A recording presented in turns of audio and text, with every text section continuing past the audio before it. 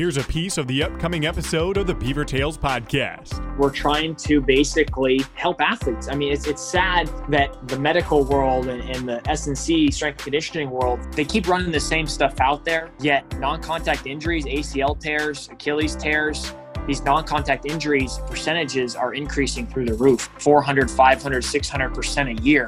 It just doesn't make sense. That's just a little bit of this episode, and before we get to the whole conversation, I'm giving a shout out to Kingdom Home. You can't find a better charity than Kingdom Home, which is run by Matt Boyd, former Oregon State pitcher. His wife Ashley also helps operate this house in Uganda. In fact, it's now multiple houses where kids who are in danger of being trafficked can come live, have a safe place, get education at Kingdom Home. If you're already loving what you're hearing, go check out Kingdom Home, their website. The link is in the description. You can learn more and maybe donate if you're willing and capable of doing that. So thanks to Matt and Ashley Boyd, their staff, the house parents there in Uganda, and everyone else helping out with that amazing organization. All right, now on to this episode of the Beaver Tales podcast. This is the Beaver Tales podcast with Josh Wharton, who has covered Oregon State athletics since 2013. And it was not only in 2013 when I started covering Oregon State athletics, but that's when Logan Ice came to Oregon State. Hi again, everybody. I'm Josh Wharton on the Beaver Tales podcast, where I chat with former Oregon State student athletes about their career at OSU and what they're up to now. My guest today, Logan Ice, came to OSU fall of 2013, and then it was the spring of 2014, his freshman year, when he became the starting catcher for Oregon State. 1 year removed from their College World Series appearance. By his junior year, Logan Ice was a first-team all-conference player, the Pac-12 Defensive Player of the Year. He was drafted in the second round of the 2016 MLB draft by Cleveland.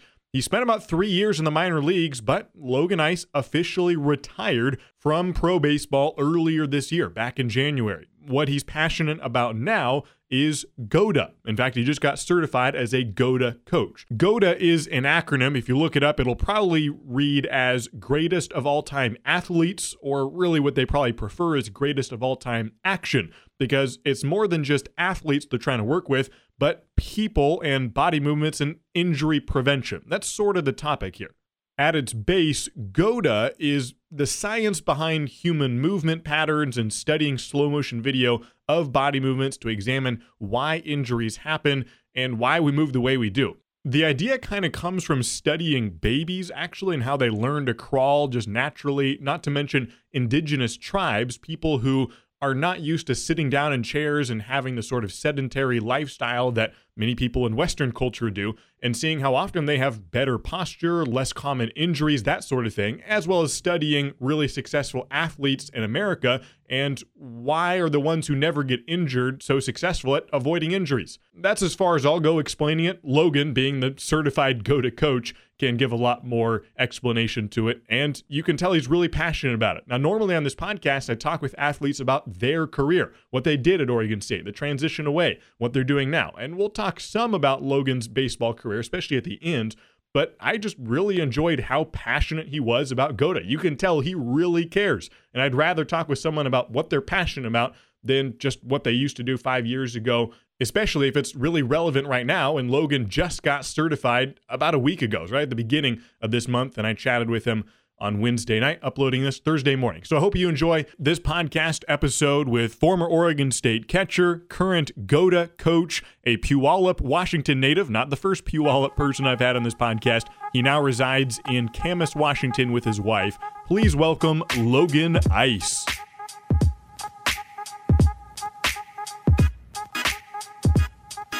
It's an honor to have you on the Beaver Tales podcast, Logan. Thanks for joining me. How you doing today, and how is Camas handling everything right now? Yeah, we're doing good. It's kind of had some interesting heavy winds, and fires are kind of blustering around. But other than that, no, we're doing good. It's me and my wife, and we actually got my brother-in-law down here who plays football at Stanford. So we're plugging along. We're doing good. What's your brother-in-law's name? What position does he play? Yeah, so my brother-in-law is Foster Sorrell. He plays right tackle at Stanford. So he's going into his redshirt junior year. So he's actually going to kind of double dip. He's about to get his degree from Stanford, which is awesome. And then he's, kind of in the prospective draft prospects. So hopefully he has a great season, or they get to play a little bit of ball here soon, whether it be 6 games or whatnot for the Pac-12. get some tape out there and hopefully slide into the draft and go live out his, professional football career. That's good for him. And that kind of means that you've got an athlete right there in your home to talk about something that's pretty new in your life, getting certified, just a week or two ago in GOATA. And I'm interested to hear a lot more about that, how you got involved and all that. Tell me how you first even heard of GOATA and started to get familiar. Yeah. So it basically was, I was back in the area, back in Camas and in the gym. I'd done just about every type of training style, right? Powerlifting, kind of heavy lifting, a lot of lifts off the ground. I'd done kind of more plyometric stuff. I'd done more speed work. So I kind of done it all. And then when me and my wife got a job in the Vancouver, Washington area. And when that happened, I obviously was still playing. So I was trying to find a gym. Well, I, contacted all my buddies who I knew in the Portland region or in the Vancouver region. It was like, hey, where's the place to work out here? Where do the pro guys work out? And he was like, I got the same response from them all, and it was New Athlete, which is in Vancouver. So I had worked out. I ended up going over there, loved it. I loved everything. I felt the best I ever felt. Was the most athletic I think I'd ever been. And so I felt really good. And so then time passes, and then we come back to this point where I'm done with ball now. And I'm doing some lessons. I'm doing some catching stuff, hitting stuff, working with some clients, doing that stuff. And so I was in the facility, and I reached back out to Ryan Paul, who is the owner of New Athlete, and kind of was like, hey, I'm going to come in and just, chat. Is there anything you want to talk and just kind of catch up, whatnot? And I kind of told him the decision I had made to be done with ball. And he's like, yeah, I'd love to catch up, see how you are mentally, see how you are just in terms of kind of what you're trying to do moving forward. And so we had that conversation, and one of the first things he mentioned was GOATA, and that they had looked into this. Well, Tyler Doran, who I do a lot of my baseball stuff with and have kind of partnered with a little bit on the baseball side, he was the one who he's been in the training world for a while now, but a baseball background. And so he was like, man, like he found this GOATA thing on Instagram and really pushed it to Ryan, was like, man, like this is kind of crazy. Like this makes way too much sense. Like we should look into this. Ryan then, of course, when I come in, talks to me about it and is like, hey, we're kind of looking at this GOATA thing. You should like Google it and put it in like your Instagram search and see what it's all about. And so I did that. Of course, I went down the rabbit hole and I spent way too much time doing it, but then it led to this exactly right now. They end up making the move over the last probably 7 or 8 months. This was probably in I had this conversation probably in January. And then so now over those, whatever it has been now 6, 7, 8, 9 months, probably about the 6-month mark, they made the jump. Like, this is where we're going to go to. We're going to go to this GOATA thing. Well, then it then progressed. Ryan had the GOATA guys. There's 4 master coaches that go to. One was, he's the founder. He basically saw it. He was the first one to discover it, this pattern. And then there's like the performance coach who's kind of runs a facility down in New Orleans. And then there's 2 kind of master coaches.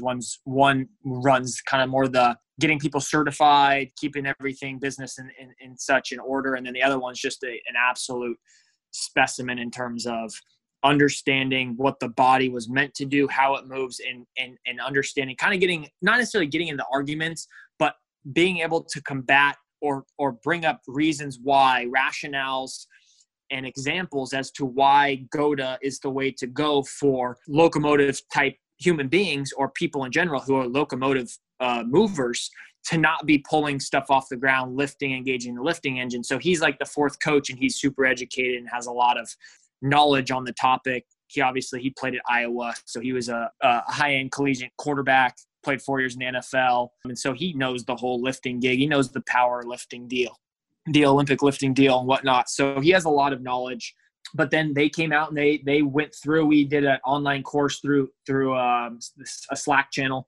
Lots of information was put in there. We were able to dialogue back and forth between the coaches, our staff, and kind of do that deal. And then they came out for a 4-day period. Ryan paid for him to come out and get the gym as a whole certified as a GOATA gym. And so each of us are obviously working through our certifications at our different times. I just happened to be the first one that was able to put it all together and get it done. But we'll all be certified here probably in the next week. So all of us will have that GOATA certification. And from there, we're trying to basically help athletes. I mean, it's sad that the medical world and the S&C strength and conditioning world, they keep running the same stuff out there, yet non-contact injuries, ACL tears, Achilles tears, these non-contact injuries percentages are increasing through the roof, 400, 500, 600% a year. it just doesn't make sense. And that's kind of their whole deal, is like GOATA's deal is it's like, that doesn't make sense. Like if you're doing it, if that's the right way, then how come people are still getting, it's not on accident that things like this keep continuing to happen. And there's other things, obviously, other than training. Sedentary lifestyle is another one. I mean, our kids are putting tablets in their hands at the age of 3, 4, 5 now. Shoes are literally pillows for your feet, but you're putting kids in those at a really young age, cell phones, whatever else, TVs. There's other contributing factors, but this, for athletes in specific, the training is one of the things that we can change and prevent those non-contact injuries, but people are still going and they're pulling the Olympic lifts and they're doing that stuff. And you see these percentages continue to rise. And so us as a gym, we're seeing the performance from athletes increase. We're seeing it skyrocket. We're seeing health. I mean, since Gary Scheffler opened up his gym in New Orleans, he hasn't had a non-contact injury since he opened in 2016. So, I mean, that's four straight years, and he's got Darrell Williams, who's the second string running back for the Chiefs, and he's actually the only one to technically have some sort of injury. He got a hamstring pull once, so he went on a little injury report for that. But realistically, other than that, he's got Jamar Chases. He's got 3 commits to LSU right now. I mean, he's got guys left and right that he's just going through the roof. He's got some NBA guys. So we're seeing, through him at our gym as well, we're seeing changes. I mean, my brother's been doing it, my brother-in-law, and he's been seeing changes, great changes. His body feels better than ever. So there's been that performance side. But again, like I said, we're just trying to help as many people as we can. If people don't want it and they're stubborn and stuck in their ways and they don't want it, that's okay. Like, we just want to inform people and be, I mean, honestly, quite frank with them that, like, your body is going to break down the way that you're doing it right now. And that's really what it comes down to. So that's kind of the story of it, how it kind of all evolved. It kind of happened quick, but it was kind of something that I just like dove into, and it just didn't stop. It was a big rabbit hole I went down.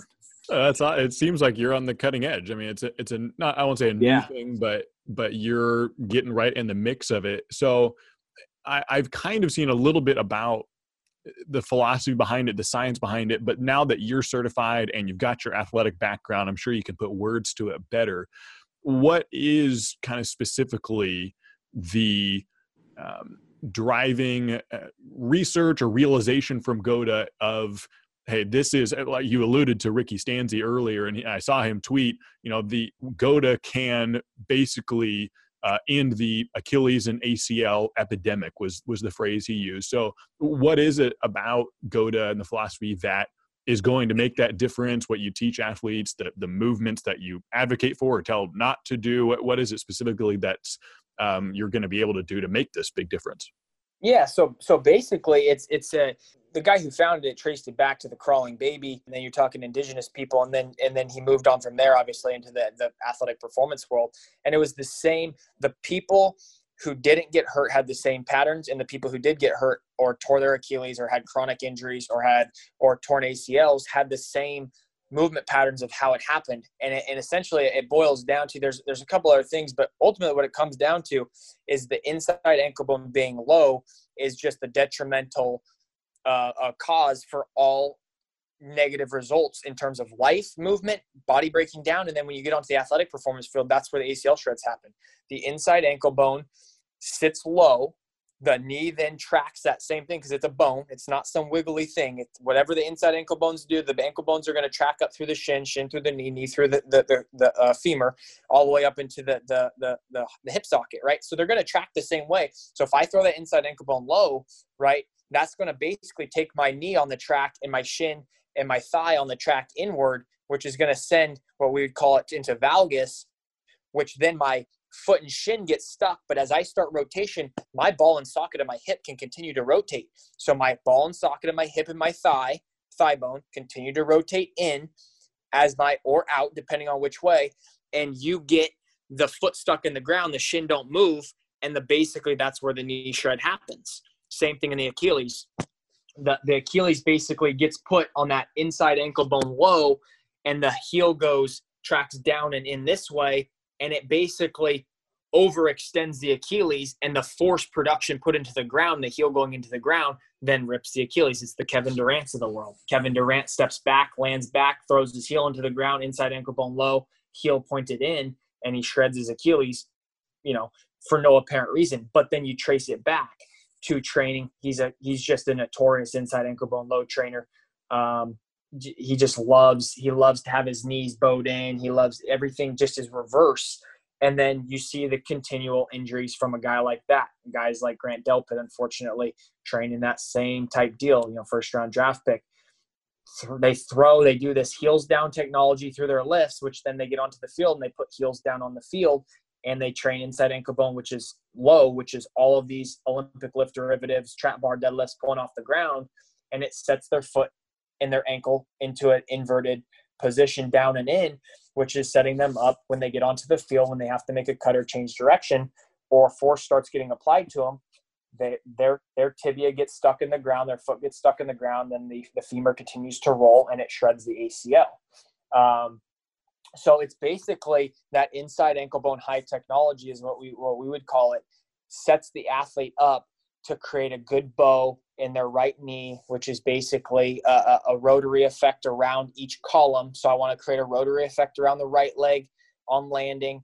And then to leave, I want to go basically into internal rotation to leave the ground. But people are reverse movers. They move from in to out with their kneecaps rather than out to in. And so they set themselves up for these non-contact catastrophic injuries, or just if they aren't doing something of high performance or high impact or high levels of force production, they just will end up having chronic back pain, chronic knee pain, plantar fasciitis like my mother. My mother has plantar fasciitis. She is a reverse mover. Her heels, she takes her knees, they start in, they go out. Her heel goes from out to in. They go reverse. And so she's got knee pain. She's got lower back pain. She's got plantar fasciitis.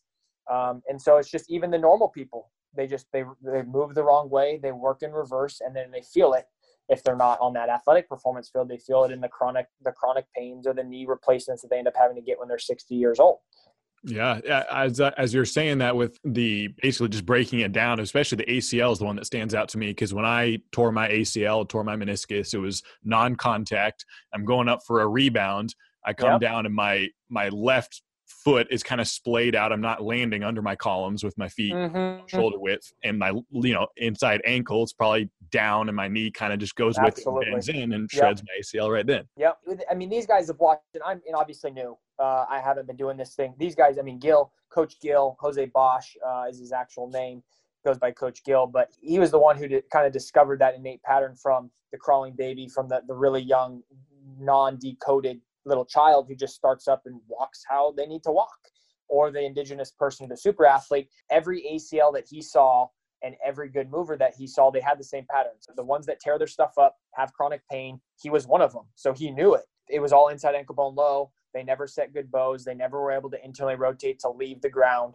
And so they always have these problems. And I got video on video. Porzingis, same position, probably the same exact thing you did playing hoops. Porzingis comes down, foot's outside of his column, knee comes banging in, inside ankle bone low. There goes his ACL. Same thing with guys like Klay Thompson. His is brutal to watch. I mean, that's one of the things for me. As bad as it is, that's how you get through to people and athletes, is show them, like, this is literally what you're training. This is how you're training. You're pulling stuff off the ground. Let's watch your lift. You go inside ankle bone low, knees sit inside, your feet are outside of your columns. All that weight you're pulling is off the inside parts of your knees and off the inside parts of your ankles and your hips, right? But now you take that to life, and then you wonder why the inside of everything hurts. My knees hurt all the time. My ankles hurt all the time. Not to mention, you put that on an athletic field, or in your case, you're playing a game of pickup basketball, and you come down wrong, and you've just trained that. You've moved that way for so long, whether because even if you didn't lift, sedentary lifestyle, I mean, that's just as bad as some of these lifting coaches putting these bad lifts together. And it just decodes you, takes you out of that innate pattern that you were born with and had some a long time ago that the indigenous people had, the crawling baby have. And then it puts you in a really vulnerable position to have just non-contact injuries that should not happen. They just shouldn't happen, but they do, just because of the way that we decoded ourselves out of that pattern that we were born with. All right. So now let's take that idea and then kind of translate it to how you implement that day to day. Now that you're certified and you're basically a go-to coach, if that's the right terminology. So when you're teaching athletes this, do you take them in the weight room and do exercise with them to build muscle memory so they're not landing that way or other stuff? Or what will you do as a coach now that you're certified kind of day to day? Yeah, absolutely. I mean, so basically everything we want to do, there's two different engines. There's a drive engine or a locomotive engine, whatever you want to call it. They kind of go hand in hand. If you're talking sports performance, it's usually the drive engine, right? That's the sprinting. That's the offensive lineman. That's the run block, the pressing into somebody. That's the sprint down the line in baseball, basketball. That's the leaving, the jumping up to go dunk a basketball, whatnot. So that's the drive gear, or we call it the locomotive. It's a forward moving action. And then there's the lifting engine, which is the reverse. That's for the high jumper. That's for the backflip. That's for a professional Olympic lifter or power lifter. And that's the thing that people get all uptight about with GOATA, is that we say that that's wrong. If you are a professional power lifter or Olympic lifter, we're good. Dude, that's what you do. That's like being a professional football player. That's your sport. You have to be an Olympic lifter or power lifter, you have to move in reverse. That's the only way to get the bar off the ground fast and lift a ton of weight. So you have to do that. And if that's what you want to do, yes, is it going to break you down? Absolutely. I mean, I got a couple perfect examples of some guys that I know who are powerlifting guys and Olympic lifting guys who have back pain all the time. They actually sideline themselves because of some back pain because of Olympic lifting. So like it's one of those things that there's the two gears. We just stay away from that lifting engine gear. So we don't want to trap bar deadlift and pull off the ground. We don't want to snatch clean jerk. We don't want to do those things. We want to set bows, and we can load stuff. And that's the thing. Landmine presses are awesome. Pushing sleds, awesome. We have something called a Vertimax, which is basically just a tension built platform that allows you to create tension. You can do, we call it again, bows and corners, which is basically setting that big bow, knee points out at 22.5 degrees, and then we close it down at 22.5 degrees, bows to corners. We can do that violently. We can jump. We can do plyometrics if the athlete's good enough. I mean, there's all sorts of walking variations, weighted vests with walking variations, running, jogging, skipping variations. There's a lot of options to weight stuff. And this is just for lower body. Upper body's free game. There's no way to really decode your upper body fully. There's some things that can kind of set in, you can get that flexion in your spine, but that's more of kind of that sedentary lifestyle, making sure the other aspects of your lifting is done right, and that'll get your spine decompressed and long. So like we can still bench press, we can still single arm dumbbell bench, we can still do heavy rows, we can still do pretty much anything we want in the upper body realm. It's just securing the pattern in the lower half, which then translate that energy all the way up to the top and allows us to move freely and flow. So really, I could get into like all the different types of lifts that we do, but it's more so if we are pulling stuff off the ground, if we have that hip thrust action, if we aren't moving pressure from one column to the other, we're out on it. That's not how we're going to move in life. That's not how someone's going to walk down the street or should walk down the street, run down the street, jog down the street, throw an object. That's not how someone should run block. That's not how anyone should jump off the ground. So we're not going to train it. We want that default pattern, or what we call as the central nervous system default. We want that recoded if they're obviously not a GOATA. We want that recoded so that when they get on the court and they're in a flow state, they don't have to think about making those movements or keeping their inside ankle bone high. It just happens. And that's what gives them security, because when they do come down off of laying a ball in or dunking a basketball or shooting, they don't come down inside ankle bone low. They come down inside ankle bone high. Mm-hmm. And that's what provides that security, or that secure pattern, or innate security pattern for these athletes who are GOATAs. And that's why they just don't get hurt, because you can't get hurt from that position unless you're getting contact. And at that point, a contact injury is just a contact injury. The whole idea behind GOATA is just physiological. It's based on just how the body works and how to decode and go back to kind of our natural body and how we should be. How much of a link do you see with the mental game. I've talked with Alan Jaeger, who's a sports psychologist, works at Oregon State. I interviewed Greg Warburton last week or 2 weeks ago. I'm not sure if you worked with Greg at all, but do you remember doing mental work and seeing a link between the two? I don't know what your experience is, but what was your background in kind of sports psychology and mental preparation? Yeah. I actually just had this conversation with someone the other day, and then I just brought it up again to my brother-in-law. It really goes hand in hand. Think about the people who are, and it might be in a different way than like a meditation or something like that brings the mental awareness, the mental relaxation, the ability to kind of be present in the present moment. It's a little bit different than that. The way that I think of it is people wake up each morning stressed and worried and anxious about how bad their body is going to hurt that day. So like my brother-in-law, his knee was banged up for a long time. His knee was kind of out of wax. And he would wake up on a daily basis like, man, I hope my knee doesn't hurt too bad today. I hope my knee works for me today. And I know there's a lot of people out there. My mom's the same way. Like, man, how bad's my plantar fasciitis going to hurt today? How bad is my knee going to hurt today? How bad is my lower back going to hurt today? Am I going to wake up, my back is just grueling because it hurts so bad? And it wears on you mentally. Like there's no way it doesn't, because you're anxious, you're worrying, you're afraid, and all those come into your mental psyche of being able to go out and not have to worry. You have enough worries in life as it is. And then you add your physical health on top of it, which is that's probably the first thing people start to think about. You feel it immediately. Like I can feel like the job stresses later in the day. I can feel the car's out of gas later in the day. I can feel where's the next meal coming from later in the day. I wake up each morning, or I lay my head down on the pillow, I feel my knee throbbing when I get in my bed. Or I wake up in the morning, the first step I take, ow, that hurt. That has to play a mental toll.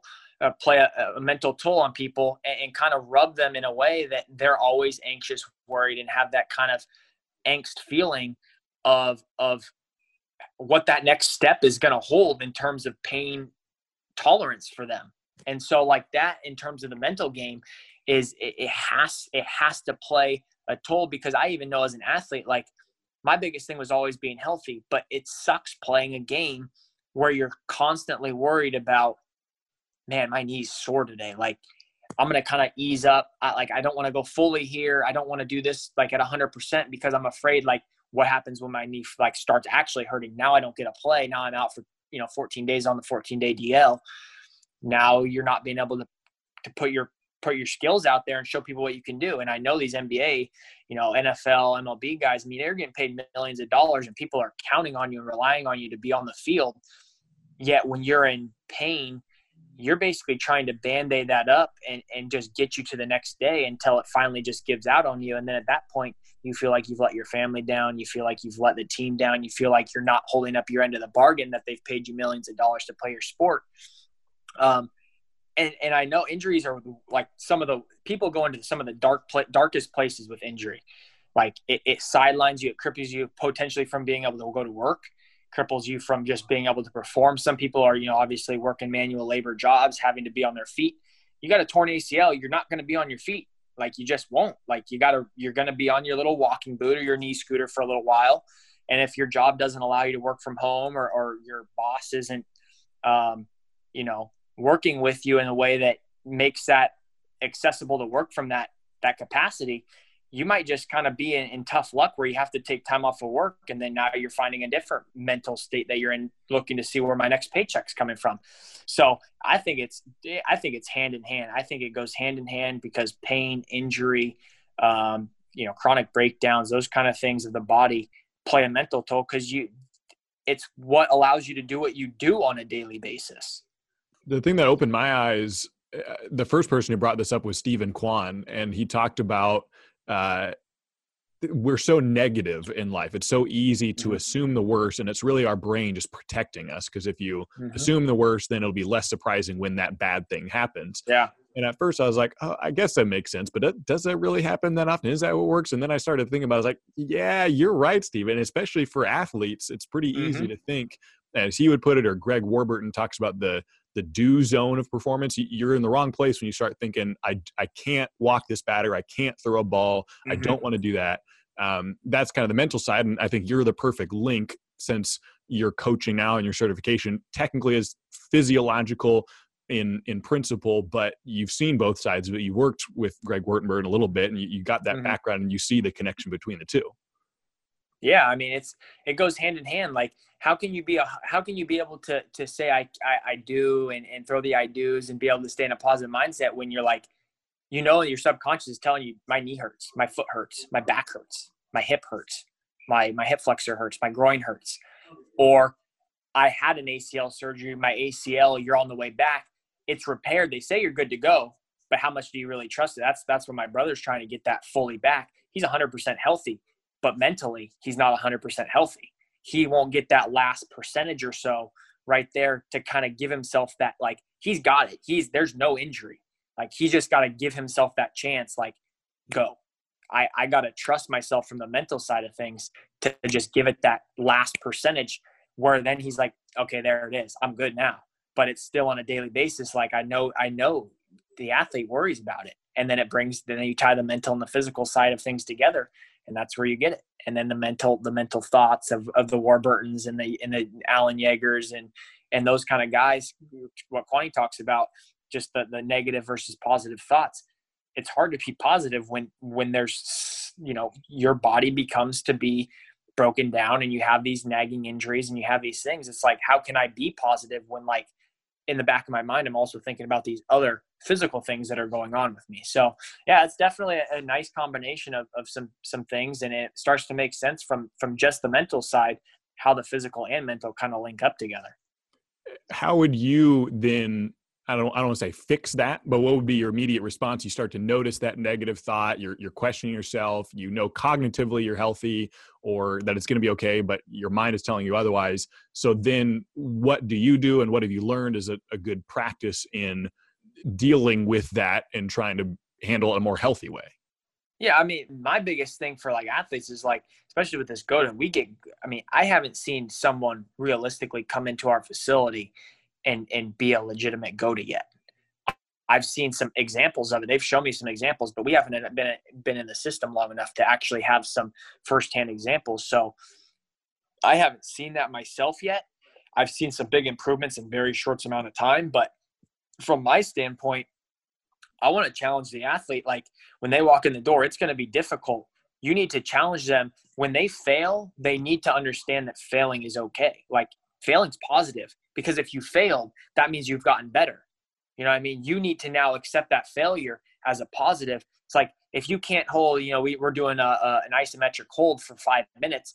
If you get to four minutes and you break down and you're like, I just can't do it anymore. Okay, you drop the weight, you pick the weight back up 5 seconds later, and let's finish out the minute. You drop it again in 20 seconds. That's okay. You failed. Pick it up. I'm not going to just stop and give up on that last minute just because I'm feeling some sort of physical breakdown to let my mental game now go away. So it's like, I want to combine the two and let people know, like, it's okay to have that failure, because failure is a good thing. Because if everyone was just good at everything and always was 100%, I killed that. Oh, I killed that. That was great. I'm awesome at that. Then what would be, like, everyone would be at the top of the world. There would be no 1%. We'd all be at the exact same point in life. There would be no high-level athletes. There would be no high-level business people. There would be no high anything, because everyone would be the exact same, because everyone would be good at everything. So that's just, like, it doesn't make sense. So, like, take the negatives and turn them into a positive and see how, when you fail, it's good. When you fail, it's good. Don't dwell on the bad thing. Just take it bad, that bad thing. Let's turn it positive and just go again until you just start understanding, I'm going to fail. Great. Awesome. I've gotten better. Keep going up the hill. Keep going up the hill. I definitely learned that story through Kevin Abel, in fact, because one of the biggest themes from the 2018 team was Kevin Abel, blows a game against Arizona and then pitches poorly against Arizona State. And Pat Casey says, I'm not going to stop putting him in games because I want him to fail. And I want him to see that failure is not fatal, because he didn't fail a whole lot in high school. His ERA was like 0.5. And then he comes to OSU and fails a little bit, and that's okay. And then he kind of learns from it, sticks with the mental game, keeps on growing. And then all of a sudden, or not all of a sudden, it's not coincidental, but over the course of that year, wasn't long, fails and bounces back. And at the end of the season, you see him throwing complete game 2 hit shutout in game 3. Yeah, it's no, that's what I'm saying. It's people didn't get to where they get. Like successful people don't get to where they get just because they landed on it. Like there was all failure. There was all low points for all of them at some point. Now, what that is or what they consider low points be different for everybody. But I'll tell you what, the people who are successful at this point, the way that they respond or the way that they act on those negative occurrences, it's all the same. They just figure out, okay, that's what happened. It happened. Yeah. Did it suck? Sure. But how do I find a way to not let that happen again? And we're going to keep moving up the mountain. I mean, Abel could have cashed it in and called this, I'm not meant to play Pac-12 baseball. I'm not meant to pitch in the College World Series. I don't even know if I'm meant to be doing anything in college baseball. Maybe I should just be a regular student. That's definitely a possibility, right? But that's not who he is. And then you see him, obviously make his way through that process of college and figuring himself out on the mound, and that's going to transfer over to life in general too, because he's going to find himself once he's done with baseball, hopefully a long way down the road. He's going to find himself in a business situation or an entrepreneurship situation where he's going to get the same thing. He's going to walk in. He's always been successful. He's going to have that pro career behind him. He's going to walk into a business situation. He's going to fall flat on his face, and he's going to wonder, shoot, am I meant to do this? It would be easier to just keep playing baseball. Well, he'll have the same approach. He'll understand, well, look at me back in college. I did this. I played a career here. I'm going to fall on my face. I'm going to get back up, and I'll keep moving forward. And he'll be successful in whatever he does there too. So it just goes hand in hand. All successful people, they all fail. They all just have that same mentality to just keep pressing forward and find ways to not let that negative result impact the way that they keep moving themselves forward and up the mountain. Since we haven't touched too much on your career, and I'll keep it short, I don't want to take too much of your time, and thanks so much because a lot of fun topics to talk about. How about I'll ask one thing about kind of your career and then one question to close it out, kind of about your transition and what it's like to not be a baseball player anymore. But in your time at Oregon State, I don't know, maybe a favorite memory, one that you tend to daydream about, or maybe your best Pat Casey story, something along those lines. What's a story that you've tended to daydream about or tell your friends about that's tended to come up a lot from your time at Oregon State? Yeah. I mean, I got a lot of stories, obviously. That's just kind of what comes with college in general. But I would probably say, honestly, my freshman year was a really, really fun time. I don't think anyone really values at the time how awesome it was and how impactful it was, that the guys that I played with, the experience that I had, the opportunity that I was given. I don't think I valued it at the time as much as I do now. And now that I look back, like my freshman year was so awesome. Like the upperclassmen, the Confortos, the Davises, the Wetzlers, the Frys, the Moores, all obviously in different capacities in terms of how much they helped me and kind of our relationships with all of them. But it was one that it allowed me to get to where I was because they required a lot out of me. I was a young little, 17, 18-year-old kid as you come as a freshman. Wetzler's a 21-year-old grown man who's been in that fight for 4 years now.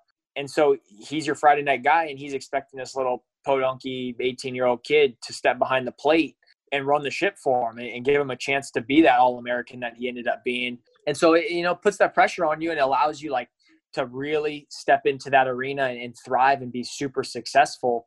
And now I'm kind of seeing kind of those things kind of, I guess, come to fruition and see the hard work on the field and what I did, in my baseball career, and now pushing, past my baseball career, just being able, like I was talking about before, it's not all roses and pretty flowers, and it's not all this, it's not easy. Let's just put it that way. Things aren't always easy, and a lot of things aren't easy. But it set me up for life. It really did. Between Case, between the coaching staff, players, upperclassmen, just the buddies that I've made through that time, really set me up to just understand, to value life, value time with people, relationships with people, just the competitiveness of Case and all those upperclassmen, lower class or underclassmen.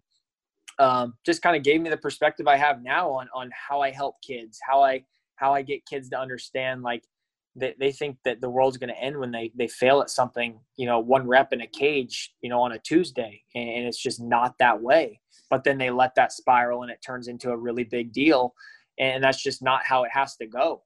And so Oregon State was, if I could go back and do it again, I'm sure you heard this from all these guys. If you could go back and do it again, would you? Absolutely.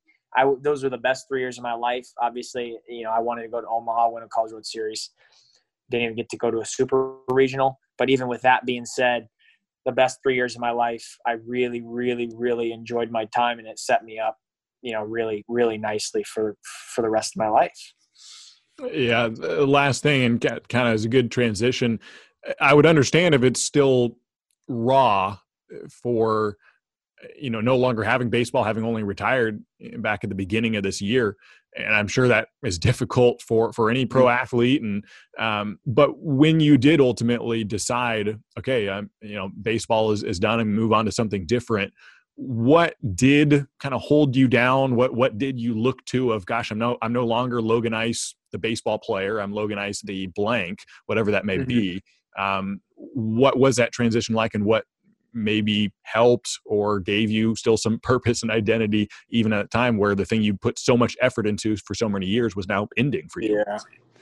Yeah. Realistically, so here's the thing. I think between maybe me and some other, I guess I don't want to speak upon a lot of other professional athletes, but I know being in locker rooms with a lot of them, they are basically riding, dying on if they make it or not. They don't really have a plan post baseball. They don't really think about post baseball. It's basically, I got to make it. And if they don't make it, then it's like kind of crap. Like, what do I do? I never was that way. From honestly the time that I signed on that dotted line, I never thought that way. My agent he never knew me as the baseball player. He never knew. It was always just like the person. The obviously I like finance, business. There's a lot of other things that I kind of am interested in.